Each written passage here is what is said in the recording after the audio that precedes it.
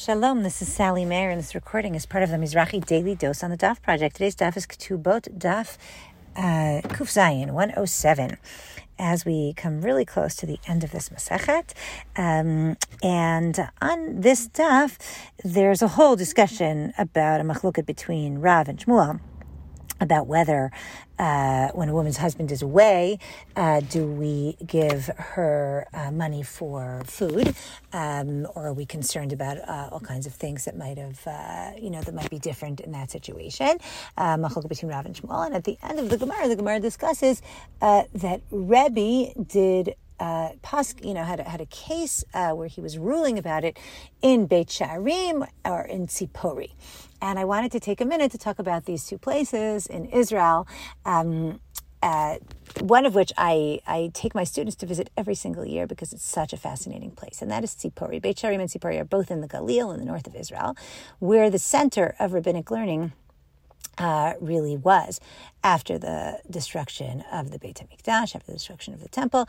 And Rabbi Yehuda HaNasi spent the last 17 years of his life in Tzipori. And Tzipori is a town that is actually quite well preserved. I highly recommend visiting there if you are when you're next in the area. And it's a really fascinating town because what we find there is many, many different archaeological finds, including a shuk, a marketplace. The city, I'll step back for a second. The city of Tzipori is the second most mentioned city in the Talmud. After Yerushalayim, after Jerusalem, it is the next most mentioned city. It was a very, very important center of Torah learning, of commerce. And we have an incredible shuk, a marketplace where you can see the wagon wheels where they indented in the road. And we also have a beautiful shul with a beautiful mosaic, and we have a house that appears to be a Roman house, and we have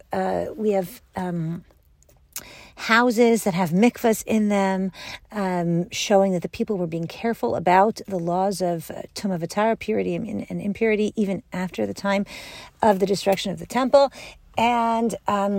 And we have a theater, a huge, really beautiful theater, well preserved as well.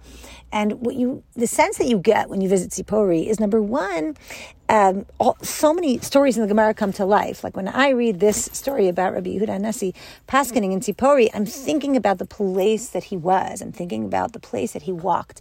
And so many of the rabbis lived there and certainly visited there.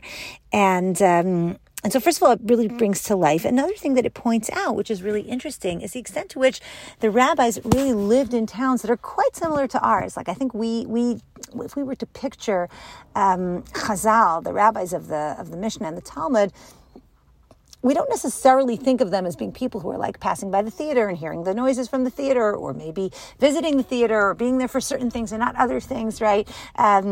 These beautiful houses that they were in, the mikvahs, the sort of the commerce, the marketplace. But of course, they lived lives like we do, and face some of the challenges that we face as well. And we're trying to create a Torah atmosphere, even in a city that was mixed. That was a city that was, that had all different kinds of people in it, all different kinds of options. So highly recommend visiting Tzipori when you're in town, and wishing everybody a wonderful Shabbat.